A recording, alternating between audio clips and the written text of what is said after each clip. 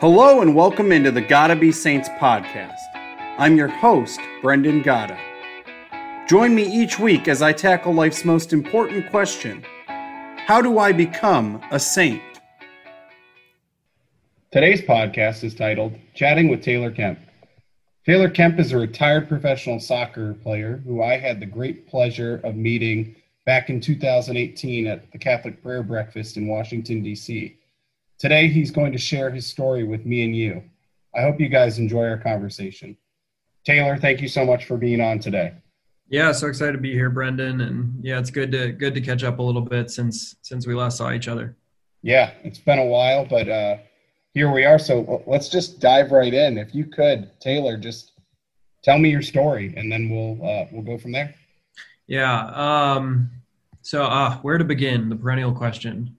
From the beginning. So I didn't grow up with much of a faith background. I grew up in Denver, Colorado.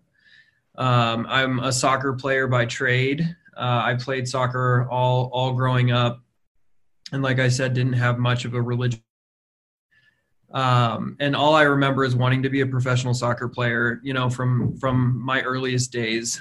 And then it was in high school that it was becoming obvious that I, was quite gifted and was going to have a good chance to go pretty far. And was with the national teams, the U18, and the U20 national team, and traveled to Europe, and to South America with those teams.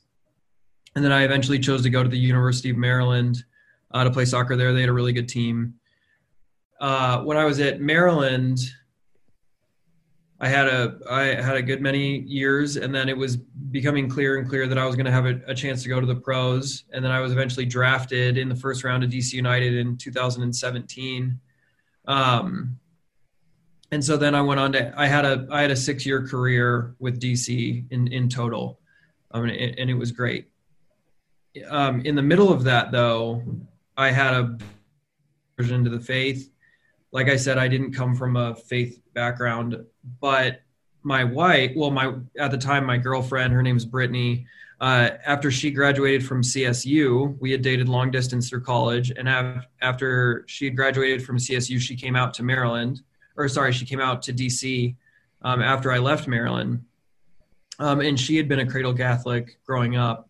And when she had gotten out there, she had wanted us to start going to Mass together. And that was something that I was fine with. I was going to Mass, and I didn't love it, but was kind of like, whatever. And there were some good homilies here and there, and so that was all fine. But then as she had been out there longer and we were getting more and more serious, we had both started bringing up getting married. And she had wanted to get married in the church and raise our kids Catholic. And I was fine with this. I was like, that's totally cool with me. I didn't have a religious background, but I had nothing against it. I was like, that's totally cool. And she was like, okay, great. You have to go through RCIA to do this. And I was like, awesome. I'll sign a form and we can go get married and all is going to be well. And she's like, yeah, okay, that's great. It's 8 months before you can, sign the form, so to speak. And I was like, you've lost your mind. Like, there's not a chance that I'm going through an 8-month. There's not a chance that I'm going to go through an 8-month program to become Catholic. So I was adamant about this. I was like, there's no way I'm going to do it. Brittany though is very strong-willed, and she kept pushing. And she started to kind of hammer away at my walls, but I still was pretty much like, I'm not going to do it. And then she signed me up for RCIA without telling me. Yeah, I know. It tells you a little bit about her personality. She didn't tell me. And then the Sunday before, the classes were going to be on a Tuesday night. And the Sunday before those, she tells me, she's like, hey, by the way, I signed you up for RCIA. And I was like, Brittany, you've got to be kidding me. Like, what are you talking about? Like, I'm not going. This is ridiculous. And she's like, okay, well, if you're not going to go, you have to call the priest and tell him that you're not going to be there. And like, I had never interacted with priests. Like, they were kind of like gargoyles to me. I was like, there's not a chance that I'm going to call a priest. They freak me out. And so I was like, whatever, I'm just going to go. And I kind of choked it up at that point to, I'll go for a month and drop out after a month, or like just kind of suffer through for a little bit and then get out. So that's what I had resolved to do in my mind. So I went that first Tuesday, and anyone who's been through RCIA, this has to resonate with. I go in there, and it's in this church base. We're in Washington, D.C. at St. Peter's Basilica on Capitol Hill. And so it's an older building. It's a beautiful church, but it's older. But I go into this basement. It's painted with I don't even think it's paint. It's yellow wallpaper. It's DC in September, which is super hot, and there's no AC. So it's just like sweltering hot in this basement.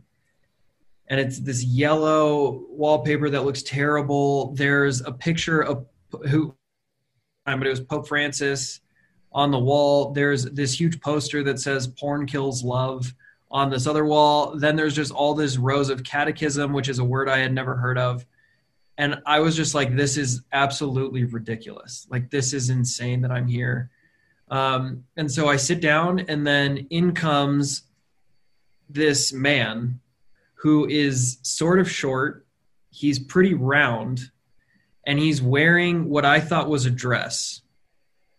And he's a Dominican priest. So anyone who knows about the Dominicans, they're a religious order, and they have the white habit, and they've got the rosary around the hip. But like, to me, this guy is wearing a bed sheet. Like, I'm so furious at Brittany at this point. I'm like poking her, I'm glaring at her. She was there with me. I'm just like, I can't believe you're making me come here. So I'm begrudgingly sitting there. But what's important about this somewhat portly teacher is he is a priest by the name of Father Thomas Joseph White, who is an unbelievable priest. And he is a brilliant theologian. And he teaches at the Angelicum in Rome, but he taught the RCIA class when I went through it. And he's just an amazing priest. So I love this man very much now. But at the time I was like, this guy, So the way, I won't take you all the way through the RCI process, or I don't know how many details you want, but as much. Honestly, this is great. So okay. As much as you want to share, please. Okay. So, and also keep in mind, like, I'm a professional soccer player. So I'm like sitting down there. I'm like, people are going to recognize me. Like, this is humiliating. I thought a lot about myself, and I was just like, I hate everything about this. So RCIA, for the most part, it was like, the first week, I'm so furious that I'm there that I can barely even listen. By about a month in, so 4 classes in, I'm like, this guy's actually saying some pretty good stuff here. Like, and it kind of piqued my interest. I start listening in a little bit more. By about 3 months in, I'm like, this guy's really onto something. Like he actually might be onto something here. And it wasn't just the teaching about the faith. It was the morality. It was like it was the human person. I felt like he was explaining me to myself, and I had never heard anything like that. I grew up I was a business major undergrad. I had no philosophy background. I knew nothing about theology. So it was just amazing. But yeah, about 3 months in, I was like, he's really onto something. About 6 months in, I was like, I don't really know what I believe about the church or Christ or a whole lot of this, but I think I really trust the teacher. I trusted Father Thomas Joseph. Like, I was like, I don't know what I think about all of this, but I've come to listen to this man and talk with this man long enough, this priest, that I trust him enough kind of to keep going forward. And then by the time the Easter Vigil came around in 2016, which was right around maybe 8 months or so of this whole process, like, I'm in. Like, I'd moved beyond just trusting Father Thomas Joseph, and the Holy Spirit was working in my heart, and I was just like, I'm in. Like, I don't know what any of it is. I don't really know what I'm, so to speak, professing to believe in its depths. But I was like, you know what, I can spend the rest of my life figuring that out. I'm ready to go. And so I had a really powerful conversion and came to the church. This was in 2016. I had been a pro this was my 4th year as a pro. My career had gotten better and better and better. I was getting better contracts. Everything had been going up. And, I came into the church, and it was just amazing. Yeah. Any clarifying questions or anything there before we keep chugging along? No, I mean, I think you're keep going, and then we can always circle back to. Circle back. Okay. I would say, I did not a ton, but I've done some speaking at high schools. And a lot of the times the high schoolers will ask me, why did you convert? Like, what was it that made you kind of shift this whole way that you look at reality? And I always like sharing this, and it's very true. And I think it can apply to people a lot today, especially young people. I lived under a great kind of cloud of fear because you just have to keep playing. You have to, you're only as good as your last game. You have to beat out the next guy. Every practice matters so much. It's a very stressful kind of lifestyle as a professional athlete, or at least, it was for me, but that's the case for a lot of people. And so I loved soccer, but at the same time, it was like it was a huge burden. Like you're just, everything you eat has to be tracked, all your workouts. And especially as a young player, you just kind of have to survive. So I just lived under this kind of cloud of anxiety and fear. I was just terrified of failing. I was terrified of it not working out. And I would say one of the greatest graces that God gave me, and it was what I would say opened me up to trust him, or at least be open to the reality of him, is that in the midst of RCI, midst of, what I would say is my initial conversion, was this anxiety and fear just kind of went away. Like I was, in a really remarkable way, just not afraid anymore of failing. And I think it was a very particular grace that I experienced for that year, because some of it did kind of come back, but yeah, the Lord just made me very unafraid. And I kind of came to this place of being like, soccer is just a thing that I do, but it's also a thing that I could not do, and that's okay. And what was amazing about this, this makes complete sense, but it's just funny looking at it in hindsight. I then went on to have the best year of my whole career, because we're not meant to live in fear. And so now I wasn't playing in fear, and a lot of my potential actually kind of was unleashed from that. And I had the best year of my whole career. So yeah, I think it's important though, that like the way that God kind of brought my heart along enough to trust him was he just kind of moved that barrier of fear. And whenever I've been talking to people who are, trying to figure out what God is doing in their life, I think it's good to just reflect on like there's barriers in our lives to him that God is always trying to knock down, and mine just happened to be fear. But he's doing that with every single person in some way or another. It just kind of looks different. Okay, so I had my career, as I said, and I end up getting called into the national team, the United States national team. This is the full men's team. So I was involved, as I had said, with the U18s and the U20s. Yep.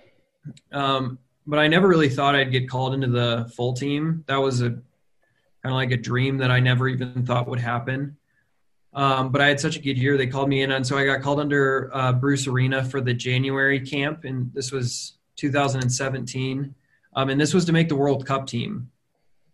So this was before we missed the World Cup, and this was to be on the team that would make the qualifiers. I get called in. It's a month-long camp. It's in Redondo Beach, California. And again, I'm just thrilled. I had just gotten married. Brittany and I got married in the church. I just had this powerful conversion. I have this great year of soccer. I get called into this camp, and to get called into the full team camp, it means like your contracts are going to get better. It means get better. Like this is huge. So like I'm on this is the peak of my whole life, basically, from a professional standpoint as a soccer player, from a personal standpoint of just coming into the faith with a very powerful conversion, and then getting married to my wife. Like this is kind of the climax of so much. And then in the middle of this camp, we have our first, so again, this is in January, going into February, it's a month, but January in California for the camp, it's the 10th day of the camp, which is our first off day. And, you're just really exhausted. We had double days every day. And my roommate had family in LA, so he went to visit his family. So he was gone for the day. And I was just kind of hanging out, like watching TV in the hotel room. And I just get incredibly depressed out of nowhere. Like I just get really down, really sad. I'm starting to cry. And I don't have a depressive personality. So this was very strange for me. Like I'm pretty flat emotionally. I don't really have high highs or really low lows. I'm pretty flat. And, I was just devastated, like in the middle of this day, and it made no sense to me. Everything in my life had been going amazing, and I was playing well at camp, and there was really no natural explanation for this. And I was just devastated, and it really shook me, and it stuck with me for a long time.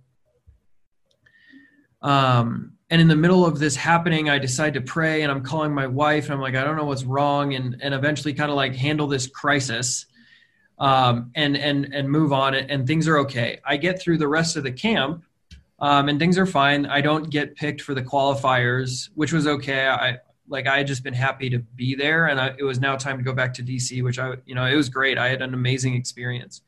But that what had happened in my off day, this really stuck with me for a long time. And I was really just confused by it because everything in my life had been so good. And I was developing at this time really a habit of prayer and learning how to talk to God. And I was, every once in a while I would kind of talk to him about it, but it would always keep cropping up just because I was confused about it. So fast forward about 4 months, maybe a little bit, 5 months. And this was in July of 2017.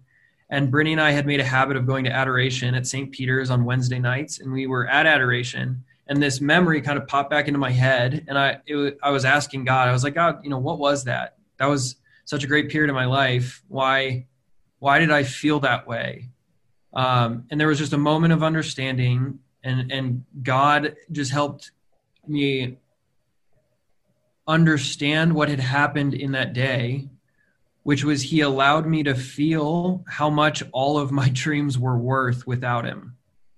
And it was really amazing. Like I just lose it in the middle of St. Peter's, and I'm just crying. And, it all just kind of started making sense. And I went home and I told Brittany, and I was like, Brittany, I can't believe this, but I think that God allowed me to feel the height of my whole life without him, because what had happened was I had converted and gotten married in the camp. But what had kind of happened is once I got called into the national team camp, I had started to kind of edge God out just a little bit. I didn't really mean to, but it was kind of like, Lord, like this is my domain. Like this is the climax of my professional pursuits, like my whole life. And I had stopped praying as much. I had not been going to confession as I had kind of just edged God out. And I had taken credit, or I had taken back control from God with my soccer career. So like I kind of gave God a huge part of my life when I was converting. He gave me this amazing year that earned me this call up. And the second that happened, I was like, awesome, I'm going to take the most of my opportunity. And I kind of pushed him. I didn't like reject him. I just had kind of like edged him out into the peripheries and made soccer my first priority. So I'm reflecting on all of this after that night in adoration. And I was just like, oh my gosh, he like allowed me just to see what it was if I kept doing what I had been doing, which was just slowly making other things more important than him. This impacted me so much. Brittany and I decided when our lease was up 2 months later to move next to our church in DC. So we moved from Arlington, Virginia. Great place. It is a great place. We loved Arlington. I think I would say I liked the city of DC a little bit more. That's fair. Yeah. But we moved next to our church, and we decided to sign up to be sponsors on RCIA. And we had kind of made a resolution that we realized, what a lot of the saints write about, which is that if you're not moving forward in the spiritual life, you're moving backward. So we were like, we have to make concrete steps to keep moving forward. So we decided to intentionally make more friends that were our age at church. We signed up to be sponsors. We made a commitment to adoration and confession. And we were like, we just have to make these steps or else we'll do what had happened, which was just slowly kind of edge God out. So we do that. And I'm now sponsoring someone in the next cycle of RCIA, and Father Thomas Joseph White is teaching again the next cycle of classes. And I'm so excited. I'm like, this guy's the best. I'm loving looking at everyone's reactions as the guy in the white bed sheet with a rosary around his, on his hip looks like. So I was like, this is so funny. And anyways, during that second cycle, he says that he has a book called The Light of Christ. And I was like, oh my gosh, I like him so much as a teacher. I should get his book. So I get his book and I read his book, and I absolutely love his book, to no surprise. And it's an introduction to Catholic theology. And it was actually made for RCIA students. He wrote the book for RCIA students, and I just loved the book. It was the same as his teaching. It just opened up a whole new world to me. And I would say that really started what has been an ongoing kind of love affair with theology. I would say that really started just eventually the path that led me to the Augustine Institute, which is the Graduate School of Theology, where I eventually went. So I read his book, and I really fell in love with reading about God, trying to think about God and learning how to pray. And I start going on Amazon's Christian bestsellers list and just buying whatever's there. And there was just some horrible books, and there were some good books. And I had some friends who pointed me to the Augustine Institute because they have a distance ed program for graduate school. They're like, oh, you should check it out. And I'm like, no, I don't need to do a graduate school. Like, I'm fine just reading. And they're like, you really seem to care about this. Like, it'd probably be a good idea to get some guided learning. And eventually I was like, okay, great. And God made it clear that was something to look into. So I applied to the graduate school. I had never really read the Bible. And they eventually get accepted, and I'm so excited. And I start at the graduate school in 2018. So I don't know. I would say that this kind of starts the second half of my really major. It's in this period where I don't know, maybe some people are wondering, like, how did I end up stop playing soccer? And it was in this period that I have this string of injuries that kind of ends my career. God changes so much about my heart and moves me out of soccer into the place that I am now, which is really, really just amazing. But at the end of 2017, I had a really basic injury. I had my third hernia, but that's not a super major thing. But anyways, I have my third hernia surgery, and I just can't recover. And normally a hernia recovery is about 2 months. I had now been out for maybe 4 months and going into the 2018 preseason with DC, and I had started at the AI. So I'm now a distance ed student, and I'm taking classes at the AI. My classes, by the way, I'm just like absolutely loving. Like, they're opening up a whole new world for me. I started a Bible study with my teammates, and it during preseason just started with 2 of us, and it grew by the summer to 8. And there was I had a separate study going with the staff, the auxiliary staff of DC. So it was like unbelievable. I mean, it was unbelievable. And all I was doing was taking what I was learning from the Augustine Institute professors, and then in my own way, kind of representing it to my teammates, and they loved it. I was like, so you basically became team chaplain. That's what I'm hearing. Yeah. Well, we had a team chaplain. That's a story for another time. That it was funny. Yeah. So the team let that chaplain go. Yeah. I'm sorry. We don't. No, need he's you still anymore. there. He's an FCA chaplain, Sean Smith, and he's a great guy. And him and I catch up every once in a while. But yeah, there was some moving and some things happened, but it was just amazing.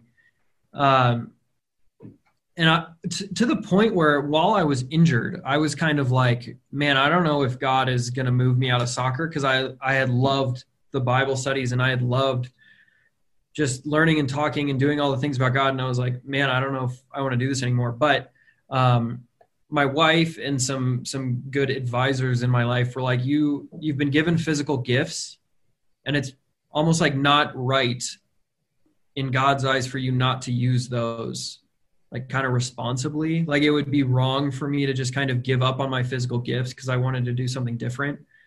And so they were like, you can reach as a professional athlete like a lot of kids, and you can do a lot of good things. And I was like, okay. So I had resolved to more or less just be like, God, whatever you put in my path, I'll more or less say yes to in terms of faith. Okay, so like I said, I was having a hard time getting better, and I had wondered if God would more or less allow me to get better. And I had a little bit of a divided heart as to what I wanted. Then all of a sudden I did start to finally heal. And it was after 5 months of being out, but I had started getting better and better and better. I was being integrated into more training sessions. My wife and I had just started 33 Days to Morning Glory, which is Father Michael Gately's. Yeah. Do you know it? Yep. Okay. So we had started 33 Days to Morning Glory. We had gone to Fatima over my off season on a pilgrimage. And so we were going to end the 33 days on the feast day of Our Lady of Fatima in May. And for anyone who at home is listening to this and doesn't know what that is, it's a total consecration to Mary, which actually right now, Gotta Be Saints is actually doing the 33-day consecration. So this goes well, but continue. Sorry, I just want to unintentional plug, providential plug. Truly. Yeah. I'm doing De Montfort's, but I respect Father Gately, of course. I mean, I haven't done De Montfort's. I've wanted to do it for a while now, so maybe this is a push I need. It's well worth it. Okay, I'll give it a shot. But yeah, so I'm doing Father Michael Gately's with my wife, and it was in the middle of this that I had started getting better, and so I was like, oh, this is God's answer to me. Like, He's going to allow me to return to soccer, and I can work for Him in that way. Okay, and then cliche story coming. The way that the 33 days ends is on a Sunday, and you consecrate yourself to Mary, and then the 34th day, that next Monday, is the glorious new morning with Mary as your mother. And so Brittany and I wake up on that Monday, and we kind of tongue-in-cheek are like, oh, I wonder what God has in store for us on this glorious new morning with Mary as our mother. Okay, then I go into practice, and this was supposed to be my last private training session with just my just the trainer and the physical therapist before me being integrated back with the team in a partial way. So I was doing private trainings. This was supposed to be my last one. I had been getting better and better and better. I had now been out for probably 6 months, which is a long time to be out, especially because I wasn't supposed to be out that long. All right, so I do this training session, and everything's going great. And I'm like moving well. Everyone is happy about this. I was a starting outside back for us, so the coaches are happy. I'm feeling good, and I'm like, oh, cool. Like this is going great. We're ending the training session with a shooting drill. And it's, this is genuinely like the last 5 minutes of training. And I receive a ball. I take a touch to the right. I go around this mannequin. I cut to my left, and I'm left-footed. And I shoot the ball into the lower right-hand corner. So I shoot across my body. And I shoot the ball, and I hit it super well. And in the middle, right after I extend, I hear this pop. And I know I just pulled my groin off the bone. Like, I could just feel it. I had done it before. I just felt it. I hit the ground. I immediately know. And I'm in tears, and I get myself up, and I limp off to the steel bleachers. And my PT's coming over. He's not even running over. Like, he knew, just like he's walking over, and he's got tears in his eyes. He was a good friend. He was the one who was working for months trying to get me back. And he knew, like, he could just tell in my face, and he knew, and he's just walking over, and he just sits next to me. And I'm like, Gab, that was his name. I'm like, Gab, it'll be okay. Like, just give me some time. And so he just walks in, and I'm just sitting there, and, I'm like, is this my glorious new morning with Mary as my mother? And I go home, and I tell Brittany that, and I just keep processing this. And I was like, oh my gosh, I think this might have been God's answer to my confusion about if I was going to keep playing or not. That was Monday. On Wednesday, I go to get the MRI scans to figure out all what happened, and I had torn my groin. But what we didn't know was I had really horrible hip damage on my right side, which was actually why I couldn't heal, because my right hip was all locked up. So I got all my extension from my left side, and that's why I kept having all these issues on my left side. So we get this MRI, and we find out that I had torn my labrum about 5 years before that, which isn't that major of an injury. That happens to a lot of soccer players and a lot of hockey players too. I had torn my labrum, but the problem with that is my hip started moving a little differently. And it turns out I had worn through all of the cartilage in my right hip. To protect my hip, I developed bone spurs on the front and back of the joint. So I had a torn labrum, I had no cartilage, and bone spurs on the front and back that limited my motion. And so they got the scans and they were like, oh my gosh, like your hip is in terrible shape. So they fly me to Boston to see a hip specialist up there. And he looks at my MRI and he's just like, this is, it's really not good. We have to do surgery, but the surgery that we have to do is not meant to get players back to high level athletics. It's meant to get you back to like a normal state of living. And it'll postpone you needing a hip replacement for 10 years, but we don't know if this will be able to get you back. You have to decide if this is something you want to do. And I was like, well, I've tried to recover for 6 months. I think I have to do this. And so on June 22nd, I fly up to Boston. I have the surgery. My wife meets with the surgeon while I'm still in recovery. She's like, how'd it go? And he's like, it went great. Like, I really think this is going to help Taylor so much. I think the quality of his life is going to be better, but he'll never play professional sports again.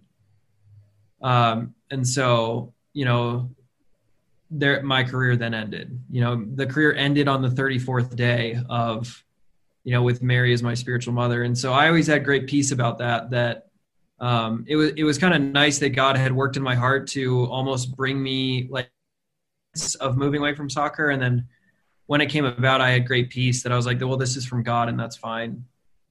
So I gave my retirement speech to the team. My wife and I packed up our stuff. 6 months after surgery, we flew to France to walk the Camino de Santiago from southern France to northwest Spain. And then after that, we flew home to Denver 2019 to kind of start a new phase of life. I finished my studies at the Augustine Institute in person, which was awesome. And I love the Augustine Institute. It has done so much for me, and the professors have had such an impact on my life that it's just a place that's unbelievably near and dear to my heart. And when I was in the middle of taking my classes there, I had realized that I really just wanted to teach. And I had gotten in contact with the people that ran the Denver Catholic Biblical School, which is an adult catechesis program. And I started teaching there, and I got a job teaching there, which I loved. But then COVID happened and they had to let go of a bunch of their teachers. So I was just, again, just absolutely devastated by this. And I was like, God, I don't know what you want me to do. My wife and I were pregnant at the time. And we now have a 4-month-old. Her name's Agnes Rose. Congratulations. Thank you. She's the best. If we were in person, I'd show you a picture. Maybe you should post a picture and just let everyone see how. Oh yeah. If you send me one, I 100% will. Send me a photo of all. I was just kidding. If you want one, I'll send it. No, please. I mean, it's with social media too. I got to be worried about the likes, man. So if you just send that way, she'll get you the likes. And that's part of the battle. That's what it's all about. Pretty sure Jesus said in the Gospels, whoever has the most likes will prosper, something like that. Totally kidding. Yeah, I've heard that. Yeah, it's a different type of translation. It's one of the Protestant versions. But that's the Living Word translation. It's a good one. Yeah. So yeah, we had Agnes on the way. And I was just like, Lord, I don't know what you want me to do. Like, we don't have health benefits. I just had no idea what to do for work. I basically just lost my job. I was like, oh, this is horrible. And I had a good friend who gave me this 31-day devotional book to St. Joseph called The Glories of St. Joseph. And he was like, look, man, I know you're desperate.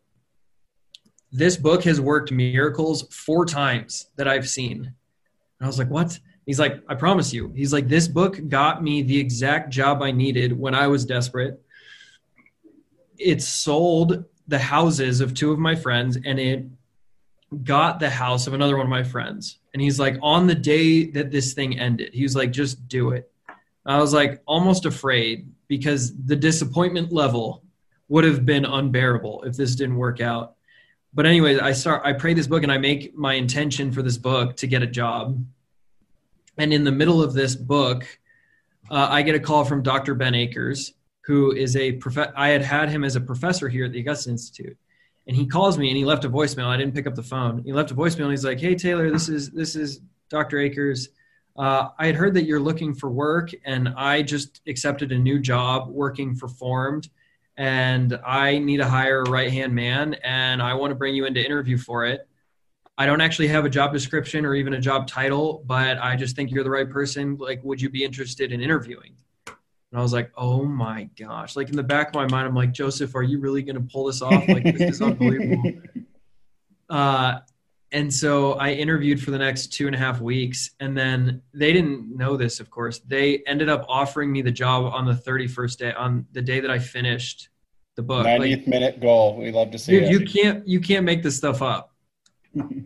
I was just like, this is unbelievable. They told me, they were like, we're writing up a contract now. We're going to offer you this job. And I was just like, oh my gosh. So that's how now I work at Formed, which is just, it's such a blessing. I love Formed. I had used it when I was converting, and it's at the Augusta Institute, like this place where I love the professors here, and it's just done so much. And it really, they were just an instrument of grace that changed so much of my life.